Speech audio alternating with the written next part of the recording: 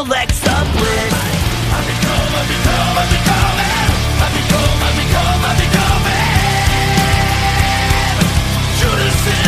Judas in my mind. I'm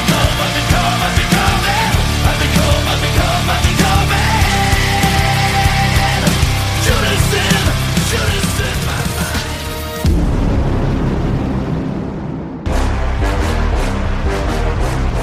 'Cause they're gone, push them all out the way.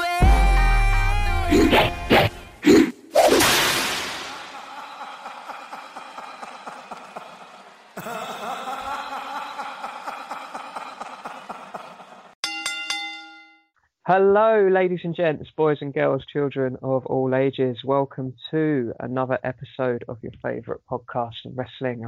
I am James. I'm here with my pal Steve. How are you doing today, sir? I am great. How about you, James? I am doing good. This morning for you. Mm-hmm. So just a little disclaimer for people listening. This is super weird because we just had a massive connection issue. So we just started again. Not that anyone would kind of know, but we just started again. Anyway, how are you doing, sir? How is training and that going? Practice. It's going pretty well. There are great days. There are some days where I could be better, but overall it's been a pretty great experience so far. Oh, good. So you're in what, week 3? Yep, week 3. 3 already. Have you found that you've learned a lot, like not just wrestling stuff, but have you learned a lot about like yourself? Is it a deep learning experience? Yeah, it's like, other than learning the physical and psychological stuff, it's like these these 3 weeks, like I've been trying to figure out myself as well, and it's been intense. So it's like, 'cause I'm basically living on my own and just working out and training and just seeing if I still got what it takes, and so far so good. My body's holding up. So the learning experience, I'm sure. Speaking about your body holding up, I mean, are you still doing regular rolling, I hope? Oh, rolling every day. I love that. I imagine that's kind of like the start, the thing that you do at the beginning of the session. Yep, Like you're exactly. like, oh, we'll do some rolls, have a little roll around. Yep. So have you done anything like more extreme yet? Have you jumped off any ladders or top rope or anything? No, not yet. I'm hoping we get to that because I really want to learn a moonsault before I leave here. Oh wow, yeah, moonsault would be sick to learn. I couldn't do it. Athletically, I'm broken. So I'm glad you're doing kind of like our girl Candice LeRae's moonsault. I want to do that kind of moonsault. like a middle rope lion salt as opposed to top rope. Mm-hmm. That would be cool if you could do it. That'd be so cool. All right, so wrestling. There's been wrestling on this week. Just before we kind of get into it, just say it's been an absolute dream for me this week because our clocks went back on the weekend. So basically all the shows start an hour earlier. So it's been a bit of a dream to watch live. So as it's fresh in our memory, do you want to start with Halloween Havoc, NXT? Let's go. And kind of work our way back somewhat. Mm-hmm. So for sure then. All right, cool. So first impressions, what did you think of the Capital Wrestling Center's makeover? So to speak? I liked it. I loved it. I was like, wow, it actually feels like Halloween Havoc. And I was like, yeah, they had the graveyard. They had the big giant jack-o'-lantern inflatable thing. Freaking people in costumes around ringside, and the ropes were orange. It was great. I loved it. Shotzi Blackheart, I was literally drooling all over her. I was like, oh my God, she's so hot. She actually looked so good like during this whole night. I think she had like 3 different costume changes. Yeah, 3 different costume changes. Yeah, looked great in every single one. I have to say, I thought the inflatable pumpkin, that was a little corny. I'll give it that. Yeah, I don't think that looked great. But that's why Johnny destroyed it. Exactly, like in the first 10 minutes or first 5 minutes, I was like, oh great. But I think that was a throwback to like how WCW used to present it, where there was like a big pumpkin like in the middle of the stage. So it's well, probably they like could have actually just brought the real pumpkin. I'm pretty sure they got it in the warehouse in Connecticut or something like that. I've heard that they've got so much like stuff stored away from years gone by. It's like Yeah. with the In Your House set that they did NXT Takeover with. That was the original like kind of framing, and then they Yeah. just put newer LCD, LEDs and stuff. Yeah. LED screen like in the kind of framework sort of thing. So I think they do, or they probably would have the big pumpkin somewhere, but Yeah. I guess I mean, it's limited space and stuff because they're back in the performance center now, aren't yeah. they? So Yeah. I mean, they do got the giant SmackDown fist still, so they got to have the pumpkin. do you remember on one of the games? I can't remember what game it was, but there was this. I don't know if it was a glitch or if it was like a little hidden thing, but you could actually climb up on that big SmackDown fist and then jump off of it. Yeah, I do remember that. Yeah. God, I want, which game was that? I'm trying to. Was it? Because I don't think you could. I want to say it Yeah, was like Here Comes the Pain or I think it something. was that one. I was gonna say, Here Comes the Pain. I want to say it was one of those, one of the earlier ones on the Mm-hmm. kind of newer consoles, so to speak. But no, like going back though, I did enjoy the set myself. I do enjoy when they make an effort rather than what we get with the Thunderdome, where it's just the same stage with just like graphic on it. It's just boring. So I'm glad that they put a little bit of effort in here as well. Like I enjoyed the little graveyard at ringside. And then like Shotzi was sitting in like an electric chair to open the show. Thought that was really cool. With a fake chainsaw with the sparks and everything. It was like, yeah, it was great. I don't think that was fake. I reckon that was legit. Yeah. Like a not like a chainsaw. It was more like a an angle grinder, wasn't it? Yeah, something like that. That kind of creates sparks. Yeah. The only reason why I would say, sorry, go on. No, I was saying it looks like a chainsaw because in every horror movie, when someone gets a chainsaw, you gotta see the sparks and everything, you know? Yeah, for sure. Now, the only reason why I would say I thought it was real, because I don't know if you know, but like Lady Gaga, when she does her shows, or when she used to do her shows, not that anyone's doing any shows at the moment, but she used to have them like on her, like these spark generators, so they are safe. She used to wear like, so like she had two coming out of like her boobs, and then one coming out of her crotch area, sort of thing. So like I think they are fairly safe to be around. Like she had it, very close to her. So I reckon that was real what Shotzi was doing. I reckon if they showed her how to do it properly as well, like trained her up in the day or whatever. But but that was definitely not the last we saw of Shotzi throughout the night. Mm-hmm. And, like, had 3 costume changes and looked incredible in all of them. Sensational, in fact. If you're like me and you're into that kind of alternative look, you'll love Shotzi Blackheart from this episode of NXT. Oh, yeah. So, just one that you picked up as well, the orange ropes, I thought was a nice touch. Didn't notice it right away. I think it was my colours, my TV's colour distortion. I didn't notice it was orange until kind of like halfway through the Johnny match. I was like, those ropes aren't the same colour, are they? Oh, it's orange. Yeah, maybe it was my eyes because I was getting tired. But Right. I thought the set was really cool. I enjoyed it. Like I say, I always enjoy when they make an effort. Do enjoy an effort made. So awesome. So match 1. Might as well go in order just for the sense of a bit of structure for once on an episode. We had Jack Skellington or Johnny Gargano versus Damian Priest. Supposedly Damian Priest was dressed as Sting. I got the impression because during the match, because the dude was literally doing a stinger splash to Johnny Gargano for like a good 5 times, like stinger splash, stinger splash, stinger splash. I was like, If they hadn't told me that I would have never guessed. Yeah, he was just, to me, it was just wearing like, black kind of tights rather than his colored tights that he steals from Rhea Ripley's wardrobe. Yeah, exactly that.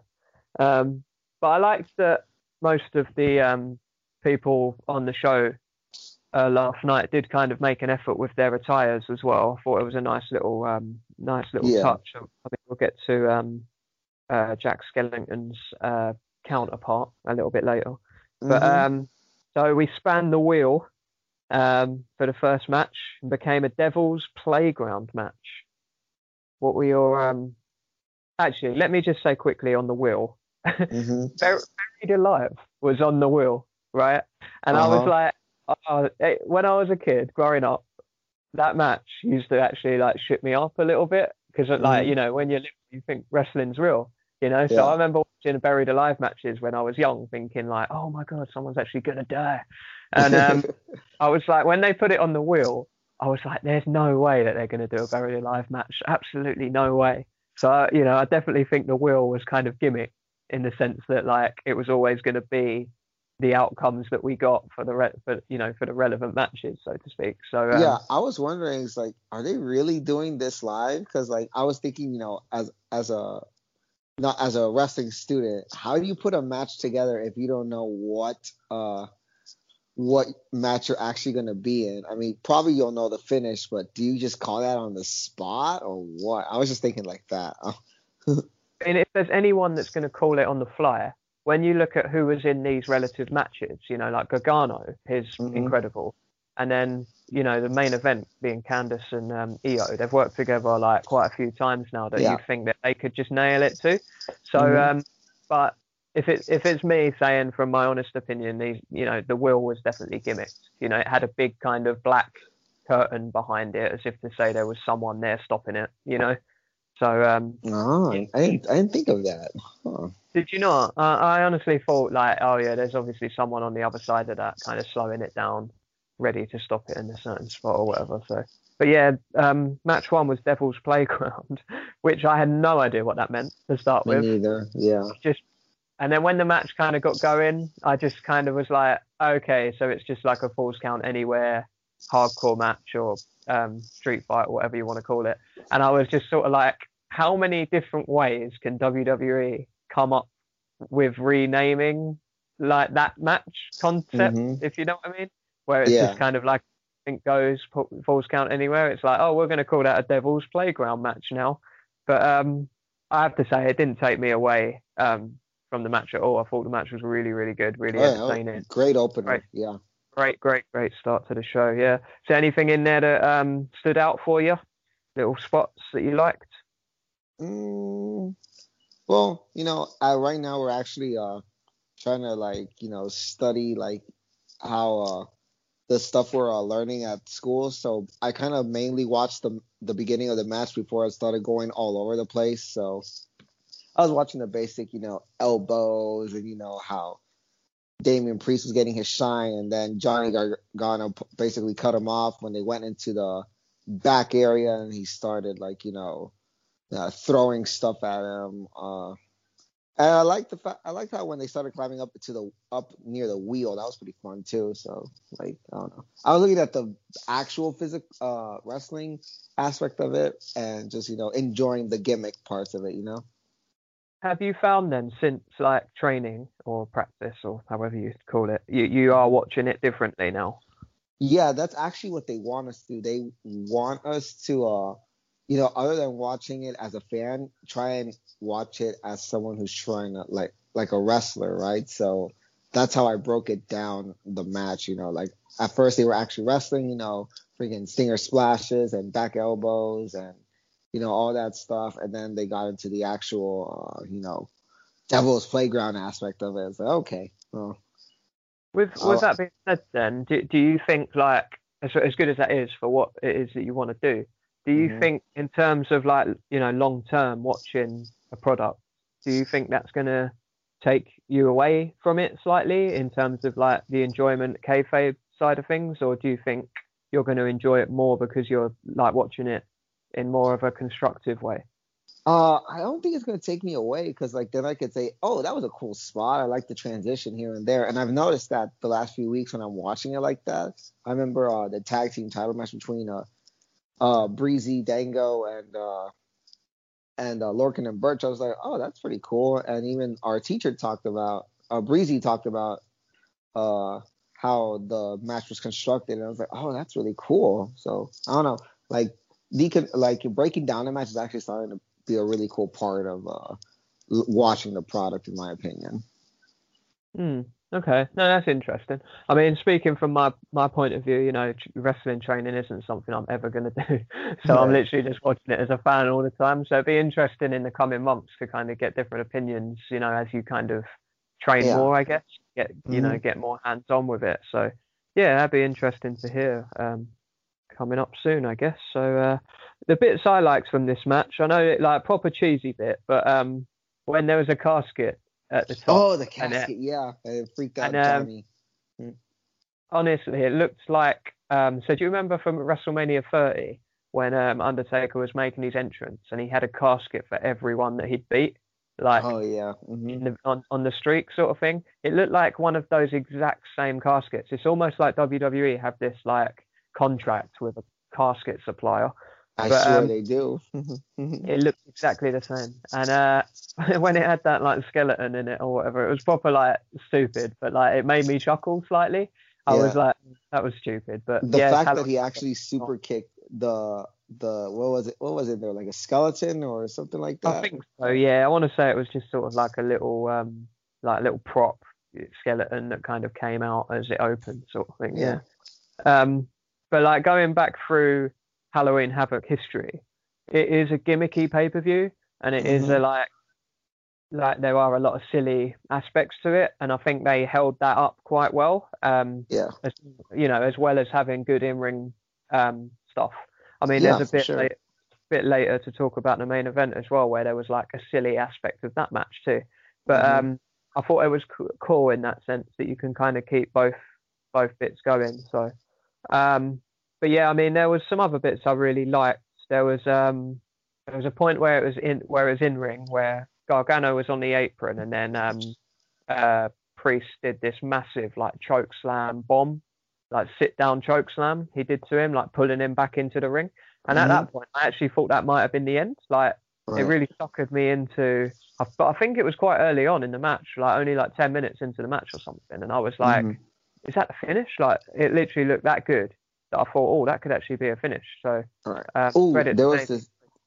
there was this one spot, the sliced bread onto the steel steps. I was like, as well, yeah. Like, I didn't note that one down actually, but I'm glad you picked up on it because Damian Priest has this weird relationship with steel steps, right? I swear it's part of his character now. The steel steps. He is always taking like brutal bumps, the nasty ones on him. But speaking of like bumps, I guess the ending where it was like Johnny smashes him over the head with a gravestone, whatever it was, which looked great on television. That's what I mean. Yeah, it actually looked really good. And then where Priest kind of flies through all this kind of stuff and falls to the floor, I thought it looked really good. Like it looked really cool. Like you say, from a TV action point of view, I thought it looked really, really good. But then it did take Johnny ages to get to the pin because he where Damian Priest fell off. He had to be like, oh shit, how do I get there? And he had to kind of walk all this long way around. To crawl all the way. But then he did get the 1, 2, 3 because I thought, he might kick out of this because it's been so long. But no, he did get the 1, 2, 3 with a little help from our friend Ghostface from the Scream franchise. First, Ghostface, he used, what was it, a pipe on freaking Damian Priest, and then he just handed Johnny the gravestone. Yeah. I like just to start with the whole Ghostface thing. I was surprised that they would be allowed to use an actual movie franchise character like on TV. I would have thought it would have been like a generic looking mask, like a scary ghost or whatever. But this was actually Scream, Ghostface from Scream. It was that clear that was the costume. So it'd be interesting to hear like whether or not they had the legal requirements in kind of allowing that to happen. But, I'm pretty sure USA helped them out with something like that. Yeah, it must be. Pretty boring of me to pick up on, but it was something that crossed my mind. As like a big horror movie buff, I was literally like, are they allowed to use that? That was just one of my thought processes. But Well, because I know, like you see those masks during Halloween all the time. So I didn't even think of it like that. I was like, huh, maybe it's such a basic mask now that they could actually use it. I didn't think of it like that. like I say, it was a very boring thing of me to pick up on. But I was like, the business part of me is like, no, that can't be allowed, surely. But Right. no, who do you think Ghostface is or was? Oh, well, the first one, I think it's Austin Theory. Oh, do you? Okay. Yeah. Well, because Yeah, I remember him and Johnny and Austin had a match a few weeks back, and Johnny was actually like, huh, this kid's not bad. And I remember they've had a couple backstage segments together. So I was like, could be him. And then Austin Theory did sort of, quote unquote, quit last week. So I was like, maybe it's him. that's what I was thinking though, because I was like, as you said it, I was like, but didn't he quit? Like, I swear last week he was like, oh, I'm done with this shit and drove off. So Yeah. maybe it's a different way of bringing him back. I mean, the only person that crossed my mind was Indy Hartwell, who's kind of been linked to the Garganos for a couple of weeks now. Yeah. But the person in the costume looked a bit too big to be her. Yeah. I don't think it was her. But wasn't the last time we saw Ghostface anyway throughout the night. But yeah, Johnny Gargano wins and is your new NXT North American champion. So there Thoughts was on that? hope after this. Yeah. So after Johnny won, there was hope for us, for our girl. We were like marking out on. We actually were like we were chatting, watching it live last night, and we were both on Instagram and then on Twitter, and I was like, Candice could win, you know. So you're saying there's a chance? Yeah, you're saying there's a chance. Literally, I was like, oh my god, which was good because then it kept the excitement up for the rest of the show, and I didn't feel tired like watching it live because I mean it finished at 2 still here, you know, just after 2, so it was still quite a late night. Considering as well, like some of the rest of the show was kind of just like regular NXT, I Yeah. guess. There were some nice moments, but which we'll kind of speak about, I guess. So Yeah. I'm just trying to find where it was in the show. I think it's next where they went to the commentary desk for a little while, had a little chat at the commentary desk because Wade Barrett or Stu Bennett challenged is it Vic Joseph? Yeah, Vic Joseph. Yeah. Challenged him to a dress up competition last week, and all I've wrote down is so it's different for you, but over here it's called Where's Wally? But for Where's you, Wally? Where's Waldo? you, Waldo, right? And yeah, all I've wrote down is the word Wally for Vic Joseph. For me, he wins because Stu Bennett, Wade Barrett just came as himself. So That's what made me laugh. I was like, this dude just came up as Bad News Barrett.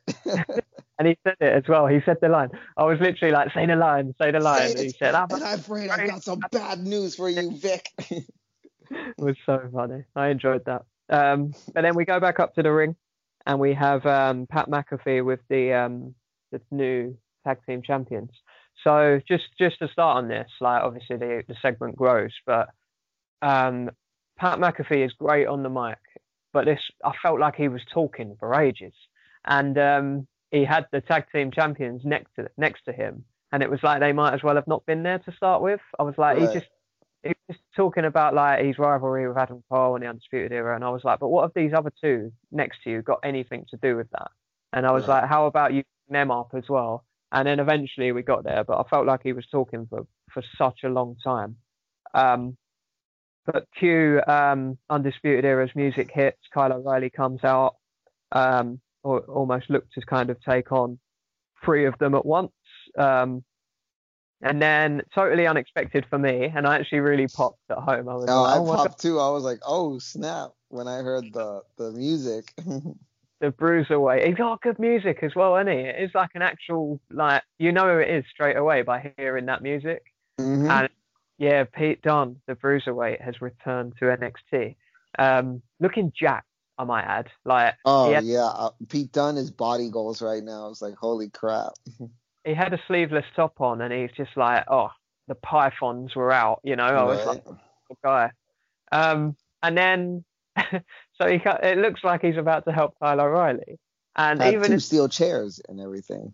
Yeah, with two steel chairs, right? As if to say, oh, well, I'll help you out, sort of thing. And then it just goes to show how short wrestling fans' minds are. Because I Right. was sucked in thinking he's going to help Kyle O'Reilly. Me And didn't. too. I was like, oh, he's actually gonna help him. He's a baby face. And then, and then before you know it, Pete smacks Kyle O'Reilly with the chair. And I was Yeah. like, what? At the time when I was watching it, I was like, what the hell? And Yeah, then me too. it wasn't until the ad break where I was scrolling through Twitter and I was like, yeah, actually, you've got a This valid makes point. sense. Why would Pete Dunne help out the Undisputed Era? They've caused him nothing but pain over the last couple of years. And I was Right? like, honestly, why did I not pick up on that? And that's crazy because because I think the whole Undisputed Era and Pete Dunne thing was like literally from when did freaking Roddy join Undisputed? Was it 2018? I think, it was or 2017? it was the end No, of 2018. Yeah, it was the end of a Dusty Rhodes Classic, wasn't it? Like the final. yeah. And Roddy and Pete Dunne and then Undisputed beat them with the help of Roddy, like turning. Roddy. Yeah. Yeah.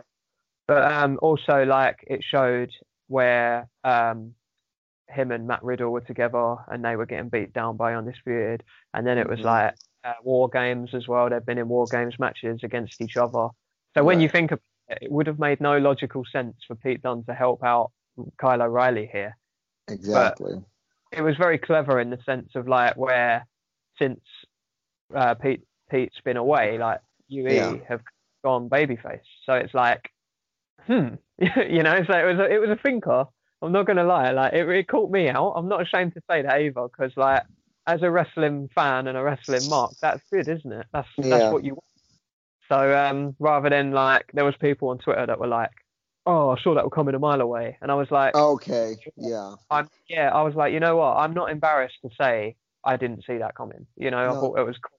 I really enjoyed it. So the people in the back know that wrestling fans have the shortest freaking memories sometimes. So that's why they actually did it. And I'm like, yeah, you got me. I ain't gonna lie, they got me. Everyone complains about long-term storytelling and long-term booking. When you get it, people are upset, and it's like you can't. So you can't win. Reminds me back to something Seth Rollins said, because he's like, he blames the fans a lot. He's always like, oh, the fans don't know what they want. We give them something that they want and then they're not happy and then they want the next thing. So it's like, you can never please them. And I was like, at the time, everyone was like, oh, fuck you, sir. But I'm like, you know what? He's got a point. He has got a point. So, I just thought I'd pick up on that. Like I say, it was, that could have happened on any NXT really, rather than being Halloween Havoc. So, in terms of the next match, we had the Cruiserweight match. It wasn't for a title, I don't think. No. It was just Santos Escobar versus Jake Atlas. Pretty short. Again, it was like, filler between two, slices of bread as such that were like stacked in the sense of the Gargano side of things. But no, I thought this was quite cool. It's nice to see Escobar in the Rey Mysterio attire from Halloween Havoc before, so that was a nice little throwaway. Yeah. It looks like he changed his finisher as well, like this butterfly face buster onto his knee. I don't know if you noticed that, but oh yeah, I did, like, because he didn't use his Phantom driver. But then again, the match ended when Raul Mendoza wore a mask, which was gimmicked, headbutted Jake Atlas, and then went to that finish. It's actually a really good idea as well to have a gimmicked mask. The amount of luchadors there are out there, I feel like, why has no one done that before? Maybe they have in Mexico, but I don't. I personally have never seen one like that. No, I don't think I've ever seen it in like WWE, but yeah, no, it's quite a cool idea. But like I say, that was only very short little segment. So we had moving on, we had Cameron Grimes and Cameron Grimes dealing with William Regal, like William Regal kind of telling him where to go to start this haunted house. And he was trying to get out of it so bad. I know, right? I use the word malarkey because that's exactly what this is, really. But it had some funny little moments in it, I guess. I enjoyed the there was a bit where he was in the bathroom and it was like the scene from The Shining where it's Oh like yeah. body Dexter Loomis has a sister. yeah, Don't mind me. Let me it's make like a some room for Cameron Grimes jumping in yeah, the shower.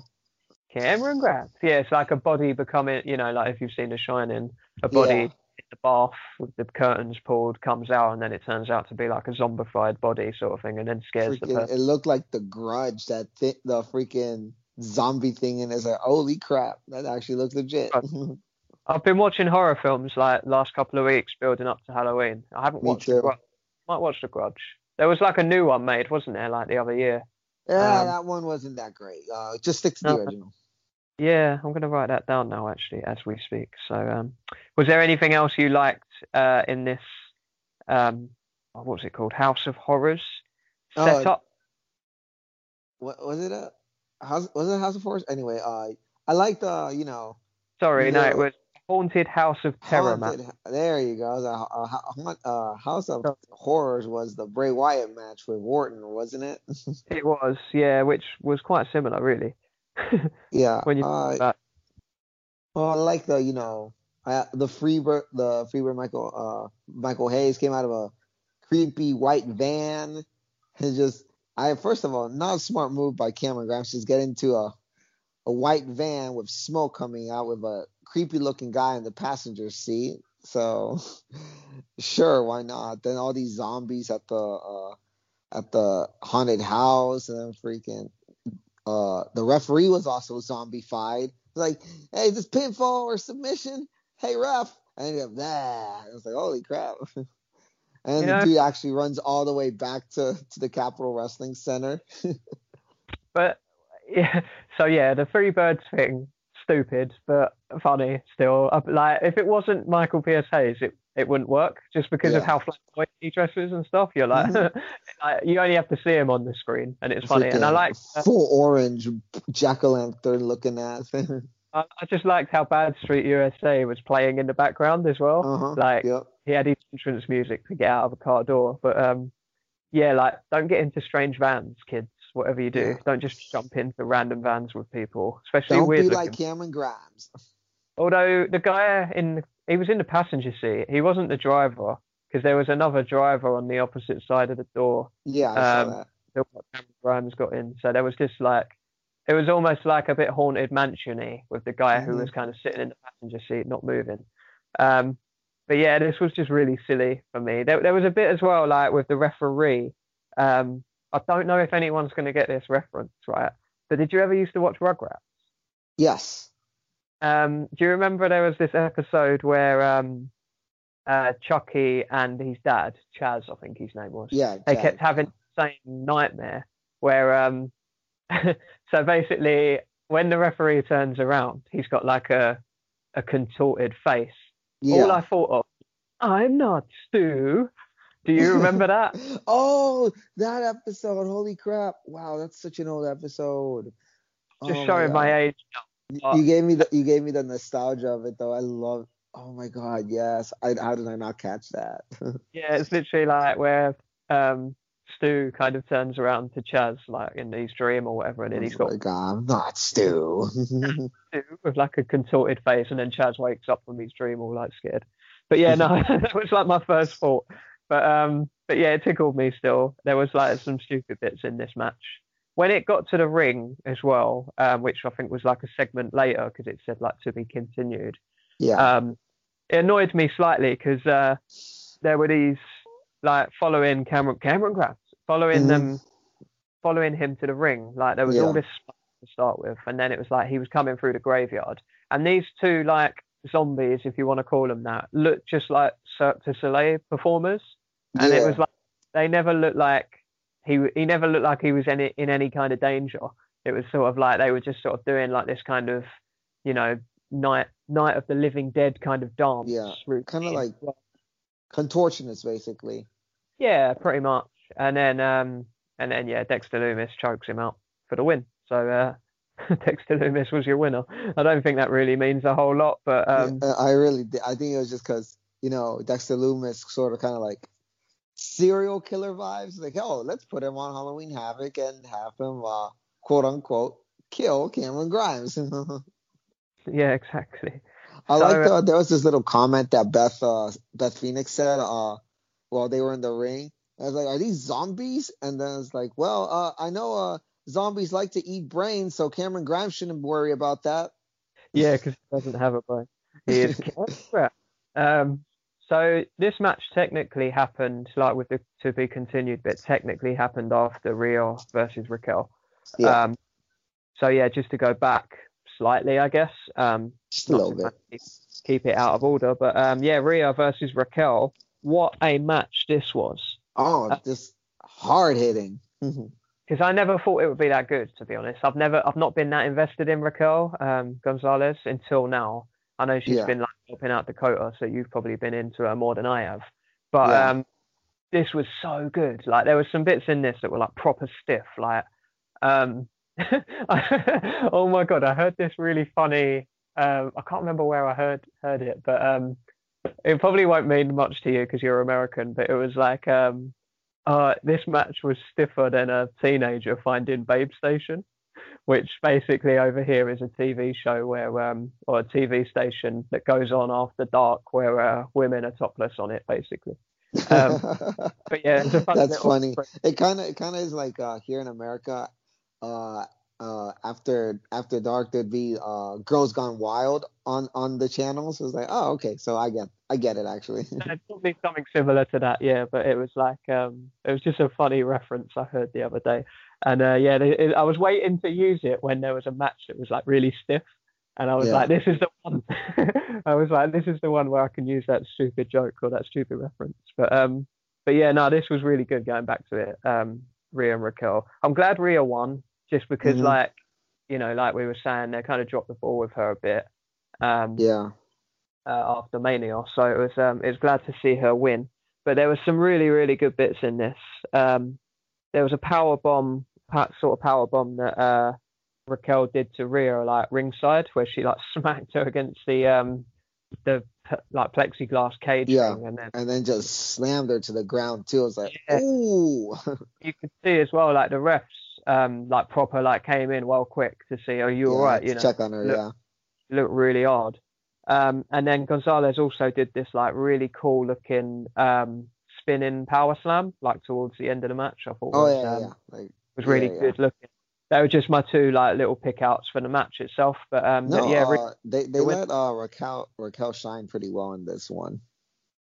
yeah, like I say, I mean I hadn't really been into her much, to be honest. Yeah. Like Because with originally. Dakota, she's just the muscle and eventually gives everyone a big one-armed power bomb. But they actually let her shine. I'm really happy they let her shine. It was pretty good. Even though in the loss, she came off looking really good. Definitely. And to be honest, any normal week, that would have been my match of the night. But with what comes next, it wasn't. So, are you finished up with that match, by the way? Did you have it? Yeah. No. Rio wins with one big riptide. Yeah, I was going to say, she tried to do it off the top rope as well, which I would think have been pretty cool, actually, if she could have gotten her up there. But hey, Rio wins. Like she was struggling a bit because she probably weighs not to be rude, but they weigh. No, that girl's 6 foot tall, so I'm pretty sure she's heavy in a good way. Going to be a bit heavier. But I remember she did the riptide, I think, to Toni Storm to win the NXT UK women's title. I think she did it off the top rope then.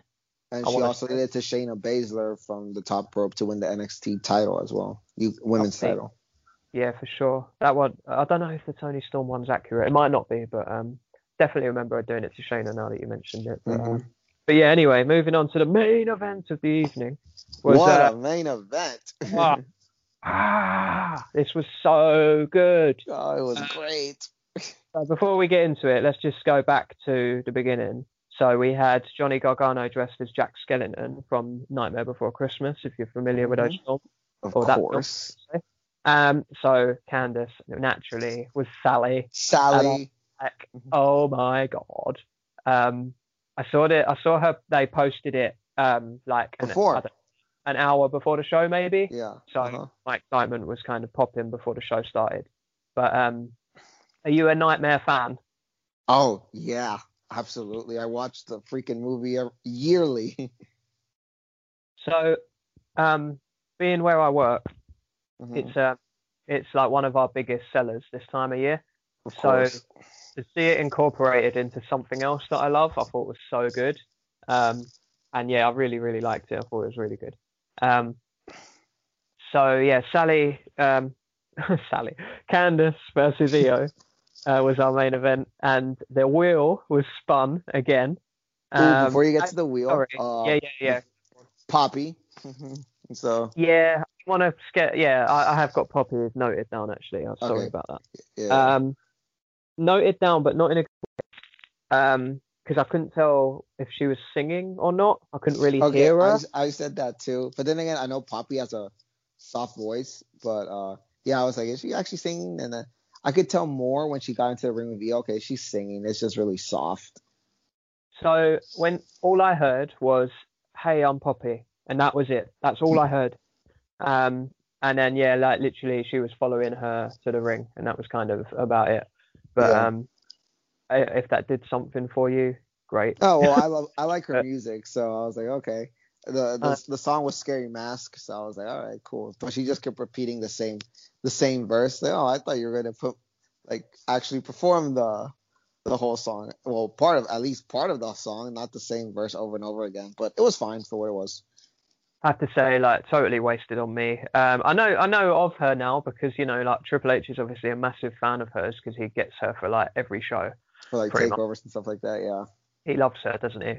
Yes. But I haven't actually gone to listen to any of her music. Like, I haven't been sold on her, so to speak. So, a bit wasted on me. But if you liked it, all the power to you. Yes, so, all the power to me because I liked it. Fair enough. If it's not pop, I'm not into it usually. So. Although I don't know, so you wouldn't have heard it at this point, but I've done a new intro for the show, so people would have heard a new intro prior to this episode, and I threw in the Bowling for Soup Alexa Bliss, like a little snippet of that, which is quite cool. So, have you heard that? the Alexa Bliss song? Yeah, have you heard it? I actually have it on my phone during my workout because I think it's hilarious. I can't believe someone actually wrote a song for Alexa Bliss. I think it's great, and she's been great recently, so that's why I was like, I'm putting her in there. But her normal music's a bit too generic, so that's why I was like, you know what, I could throw that other thing in there. So anyway, that was at the start of the show. So go back to listen to that if you haven't, if you skip through or whatever. Anyway. We span the wheel again. Shotzi reappears looking fine. And yeah, she spins the wheel. And I was gutted that I didn't get my Buried Alive match, even though I don't want either of these women to die. Okay. But, I would have been so upset if like we seen Candice or Io like, oh my God, she's dead. Oh my God. Yeah, you have to wait until WrestleMania for her to come back and make her big comeback like Undertaker did way back when. So we had, I didn't hear what it was called. Like I saw it was like, rather than TLC, it was TLS. Yeah, and tables, ladders, and scares. Yeah. So I But there was only one scare thing in the whole match. So I'm stupid, right? And I thought it said tables, ladders, and stairs. And I was like, I know, right? And I was like, why would you just replace chairs with stairs? That makes no sense. And then I was like, oh, okay. When I later on found out that it was scares, I was like, oh, of course. You know, I was having a moment, you know, at that point, it was probably about 1:45 in the morning. So I was obviously having a but yeah, like you were saying, we alluded to a little bit earlier, with the Johnny one, we had the kind of casket bit. With this one, we had where Candice pulls out the table and it had a bag of something in there. Yeah, and she opens it up and it's all kind of like limbs. And she was like, oh my God, limbs. And then even Io uses the limbs to hit Candice, and she's like, the hell is this? She just started throwing them at her.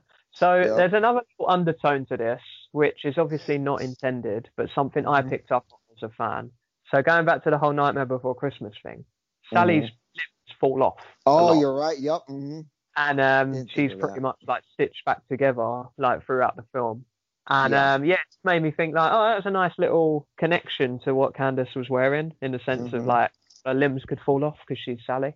So I thought that was a nice little touch. But again, I don't think that was intended from any of the parties involved. But yes, let's talk about this match. What other parts of it stood out for you? Okay, so I know at one point Candice's shoulder got a little messed up. So Io obviously worked on that, and I like this one part where Candice would set up a chair and looked like she was gonna give a brainbuster to Io, and it went back to how the rivalry first started a couple years back when Io brainbusted her onto a chair when in a steel cage match after she lost to Shayna, and Candice was like, remember this? And like, unfortunately, she didn't get her payback because Io reversed it and dropped her on the freaking chair. I was like, oh my god, poor Candice. And all I gotta say is freaking Io Shirai. Oh my god, her knees. How are they not blown out? Because I remember she did like a running double knees to Candice on the steps, and then she got I thought this was such a dumb move by Io. It was like, really, Candice is legit still conscious and telling her, come on, and she's sitting down laying on the ladder, and Candice moves out of the way and gets the double knee, and Io double knees her own knees into the ladder, and then the ladder falls on her. I was like, bro, really? Come on, Io. Candice was clearly gonna move out the way. That's one. It's like some of the few spots. The moonsault that clearly missed too, and all knees on the chairs. Is like, bro, your knees are killing me. I like that you picked up on that brainbuster onto the chair, because I was like, what we mentioned earlier with the whole Pete Dunne thing, continuity, long-term storytelling. Like, yes, I didn't pick up on it myself. Glad you did. So credit to you there. One that you didn't pick up on that I thought was really cool was the wild ride she did off the apron through the table. Oh yeah, I was gonna get to that, but I was just trying to say freaking the knees and injuries that I was looking up for storytelling purposes. But the wild ride looked great through the two tables. It did. What did you think of like the body outlines on the table, as if it was kind of from a murder scene? Did you think that was a bit gimmicky? Well, it was tables, ladders, and scares, so I can see why they like put that spray paint, all that stuff. I was like, okay, I can see that. I didn't mind it. And maybe it was the body that was in the bag that was from the crimes too. Continuity. No, I thought this match was so cool. Like, there were some really good spots in there, like you said. There was one bit where like there was a big pile of chairs, right, in the ring, and Io kind of picks up Candice in like a butterfly suplex kind of style. Oh yeah, I thought she was going to tiger driver her on it. Yeah, I was like, oh my god, she's literally going to just slam her like face first onto these chairs. And then she did a backbreaker. I was like, what was the point of that? What was the point of setting up the chairs? But then I thought maybe she did it to protect her or something. So I kind of thought, fair enough. I just gotta say, Candice LeRae took all the worst spots in this freaking match. I was like, good lord, woman. So other than all those spots that you just talked through, my last note that I've got written is Candice died, ladder splat. Oh, so basically, I was kind of worried that she wouldn't break the ladder because, she looks so light, right? She's tiny. Yeah, she is tiny. So I was like, oh, is she actually, when I saw her falling down, I was like, is she actually going to break the ladder? And by God, she did. She did. I don't think she hit it as nicely as they would have liked her to hit it. Oh, no, because she took it like straight back, and then it like cracked. I was like, ooh. I was like, they just killed Candice. I was like, Candice died for our sins last night. I put on my Twitter straight after that happened from South Park. Oh my god, they killed Candice, you bastard. But yeah, this was a fitting end to like the match, really. Like we said earlier in the show, we were like, oh, Candice could win, and then I was like, Candice Well, I really thought she was gonna win after a freaking whatchamacallit, she got some assistance as well, like Johnny. Yeah, so going back to what we said to start the podcast with that Johnny match, Ghostface reappears, Hmm. totally legally and binding with the Scream franchise, obviously, and then literally sticks Candace up on his or her neck, and like literally just walks her up the ladder as if she weighs nothing, and I was Right. like, he's obviously a dude, like without being sexist or rude, but I was Actually, like, I don't think it was a dude. I still think I think the second one was Indy, because I know you I be watching Indy's Instagrams and Twitter, and she's a strong girl. She's like hella strong, so I can see her actually picking her up like that. You reckon? Because it looked like like whoever it was just sort of flung her up there and just sort of stuck her at the top of the ladder as if it was Yeah, like with. Indy's really strong from what Hmm. I've seen in her workouts, so it could be her too. Honestly, they All could right. have new disciples. Honestly, both Johnny Yeah, and Candace, gonna have a new nightmare family, so to speak, but on a right? different, which would be cool actually. I'll quite be quite into that. Speaking of which, actually, I saw someone ringside because there are a few fans in there now. I saw Izzy was there, friend of yours. Hmm. Yeah. Uh, and there's also someone wearing the Power Couple tracksuit. Don't know if you saw Oh that. yeah, those two. Actually, I actually know them. Actually, I've met them So before. Yeah. is the tracksuit available now to buy? No, no. I actually went to like, the tracksuit.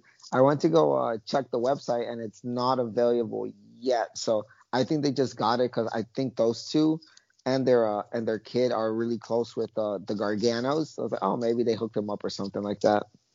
Okay, yeah, that makes sense, I suppose. Yeah, like I feel like the people that are in there at the moment are the ones that the diehard NXT regulars. Yeah. Uh, like Izzy and her family have been going forever. There's also a guy in an Everton shirt who goes all the time Oh too. yeah, the guy who Um, wears his favorite Sigurdsson shirt. I don't know if he has Sigurdsson on the back or whatever, but It is Sigurdsson. I know it's him. really, well, I know him too.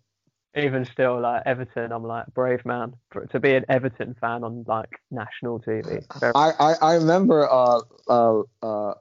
earlier this year when Jordan Devlin was actually able to go to NXT and travel. Well, Devlin's a big Liverpool fan, so Devlin got in his face when he saw him with the jersey. He was like, "Really, Everton?" yeah, proper heated rivalry there between those two. It's so weird as well because Devlin's Irish, and it's like the Irish have this connection with Liverpool for some reason. It goes like way back, I don't know, way back to early 1900s or something. But yeah, Liverpool and Ireland have this weird connection. Yeah, It's weird because Seamus is also a Liverpool fan. he is. Yeah, like that's what I mean. It's just very. So like a lot of people from Ireland either support Liverpool, Celtic, or Arsenal. There's like these weird connections between Hmm. it's very strange. I'm not really sure why, but very strange either way. But Football history fans. full history that's very hazy because I don't actually know it. Right. But Sorry yeah, about so, the sidetrack. always. Mhm. Well, I'm going to pick your brain on the fantasy later anyway. But Io Shirai wins. With the ladder positioning, right? When the one that Candice got flung to the top of, I Yeah, don't that know was. if I don't know if she was close enough to get the title anyway. It looked like she was Because too. she could touch it. I feel like if she had gone up like maybe one more rung or two, she could have gotten it, but she would have been at the tippy top. So I was like, I think Yeah, basically it was just there for her to position her to take the splash, the freaking splash to the yeah, ladder. take the death spot. But yeah, Oh, Io retained, and it's oh, still our. Shotzi helped Oh, helped her out too, because she took out the ghost face as well. of course she did. So yeah, nice to see Shotzi still involved as well. Hmm. Yeah, forgot about that. But yeah, And it Shotzi. makes sense. It makes sense that she would try and help, or at least try and take out Cancer's assistance, because freaking last time she got Shotzi got hoed out by outside assistance to Candace. So I was like, you know what? She was like, no, I'm gonna do something about this. So it made sense Yeah, too. exactly. Yeah, Shotzi got her head pummeled with a brass knucks the other week. Mhm. So yeah, fair play for Shotzi getting involved. So, but yes, Io. End of the show was Io holding her gold high. So which again, I'm not disappointed that Io is Yeah, champion. I love EO, but man, they gave us that hope that after Johnny won. I know. I'm literally like, oh damn. Candice is never gonna win the title ever. She's just gonna be that good hand in NXT, honestly. I literally just keep taking death spots and almost Please keep her in NXT forever. Yeah, exactly. Yeah, her and after the draft where we were predicting that, like, I'm so glad that NXT weren't involved in any of it. Yeah. So kind of nice little segue into what we're going to talk about next, because after Hell in a Cell, I guess, but NXT isn't going to be a part of Survivor Series this year. Have you seen this? Yeah, I did see that. I was like, they weren't part of the draft. They weren't part of Survivor Series. A lot of people on Twitter were saying they just mad because NXT beat that ass last year. And people actually like NXT, really. Right? So let's take out the thing they like. Yeah, for sure. So and everyone was so hopeful that they'd have that triple threat match between Asuka, Io, and Sasha. I was like, and then everyone's like, you had one job, WWE, one job. Think of how good that could have been. That would have been so great. What a missed opportunity. I know. So yeah, we are now currently on the road to Survivor Series, which will be taking place in November at some point. I'm so upset, James, because I was actually supposed to go to Survivor Series this year. It was in Dallas, Texas. So I was like, dang it. Oh, no way. Oh, that sucks, man. Sorry to hear that. Well, yeah. Everyone's in the same boat, really. But But yeah, let's trickle back to the weekend then with Hell in a Cell. For me, this pay-per-view was a free match pay-per-view, like free match card pay-per-view. Yep. Everything else was filler, really, but we'll go through it anyway. Let's start. Should we just start at the beginning again, like we did with NXT just then, just for sake of continuity? Otherwise, I'll lose track of what I'm talking about. Yeah, So, Tribal Chief match: Roman Reigns versus Jey Uso. I Quit match inside Hell in a Cell. What were your thoughts, my friend? So this match was, it was more than a Hell in a Cell match. It was like a Hell in a Cell strap match with an I Quit match stipulation as well. So it was like 3 matches in one. That's how I took it. So much going on in this match, really. Again, it opened the show. Probably would have been like my match of the night if there wasn't to be another one. Like a little bit later on. But yeah, no, there was some good stuff in this match. Like with the I Quit stipulation, I was like a bit interested to see how it would kind of play out, because from the last match, Jay just kind of, what was the word? Kind of just kept battling on, I guess, didn't he? He wouldn't give up in that match. So I was like, he's not going to quit, is he? He's not going to say the words "I quit." So, but yeah, like just to kind of skip on to that match stipulation then with the finish. It was quite unique, I guess, and interesting to see him say "I quit" to save his brother rather than save himself, so to speak. But, just a little couple of bits that I picked up throughout the match. Did you notice that Roman Reigns had this kind of like gold glove on rather than like it kind of reminded me of the Infinity Gauntlet. That's how I saw it, the gold one. Yeah, I'm glad you said that, because I was literally about to say like Thanos. Roman Reigns is channeling his inner Thanos. Big Daddy Reigns, as they call him on Twitter now. Is that a thing? Yeah, in America, everyone's calling him Big Daddy Reigns. That's hilarious.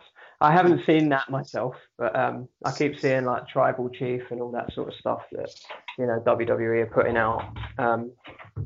Is his name kind of moving forward, sort of thing. Yeah. So, what do you think of his like guillotine choke, like new submission finisher? I mean, it's been pretty effective. He took out Braun Strowman, and it looks pretty good, honestly, because we've always gotten the same finish. Roman, Superman punch, spear, and he still uses those, but like you wouldn't suspect Roman to be like a submission specialist, and I guess that's something he picked up while he was out for a couple months. So it's like I could see it, just changing his character a little bit. He's not just the powerhouse; he can actually choke you out now too. And we also say that Roman is a great actor as well. He is. When he had that like emotional breakdown, and it was He's like crying. It's like, are you crying? yeah, Jimmy Uso was like, "Come on, man, like we can help It's you." It's family. almost like he was going through like a mental health breakdown crisis, where it was The like, title changed you, man. yeah, like we can fix this. Don't worry, we're family. We fix this. And then he's like, I don't know who I am anymore. And I was like, oh wow, this has got Oh deep. my god, that was great. But yeah, like I say, it was really, really, really good. In that sense. So I was shocked this match was opening the show. I remember they said on the pre-show that the Universal title match is going to be opening. Like, really? It's like, oh snap! Like, okay, what a way to start. So I made this wild, ballsy prediction, I guess, like in the kind of week building after we found out on Raw that it was going to be Miz versus Otis, right? I was like, Miz to beat Otis and then cash in on Randy, so that Drew would lose, and then Randy would win, and then Miz would cash in on him, so then Randy would be chasing a 15th world title. So basically, I don't know if you saw on my Twitter, but I put out this like weird prediction for like Mania that if Randy kind of hot potatoes the title between now and Mania, oh, I did see that, yeah. He'll get to 16 and 16 with Cena, and then have them two like go at it. Winner beats Flair's record. Do you know what I mean? I thought that would be cool. So yeah. Yeah. That would be cool. And you said Cena wins too. And Cena, yeah, I want Cena to win. But just a little sidetrack. But that was why I thought Reigns and Jay went on first. Either that, or I thought the women might go on last. Yeah, that's what I thought. The women were gonna go last, which they deserved, to be honest. They should have gone on last. But with Drew and Randy, I was like, okay, so that might be on last because of like shenanigans. And there were some other wild theories out there, which we'll kind of get to, I guess, a little bit later. But yeah, going back to the Jay and Reigns match, I thought it was really, really good, complex storytelling, which is what SmackDown are killing right now. And I feel like it was a really good opener, really good start to the show.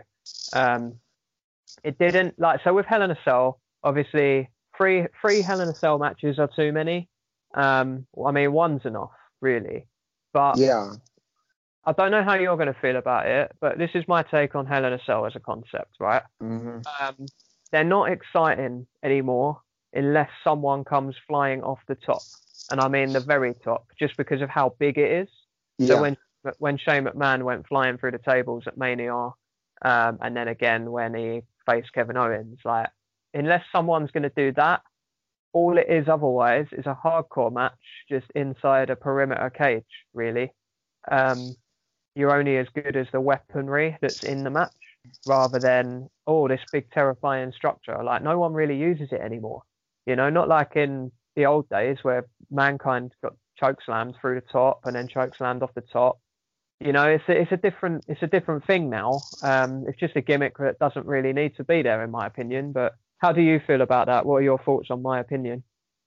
Yeah, I agree with you too, and also like I agree with there should only be like one Hell in a Cell like match, like sparingly, because I remember back in the days like Hell in a Cell was used for freaking like blood feuds, like Lesnar, Undertaker back in like 04 or something like that, 03, right? And Triple H and Cactus Jack, and they always went, and those two always went I remember he went to the top of the cell and always got put through the cell. So like, yeah, it's basically just that. It's just a hardcore match with a bunch of stuff.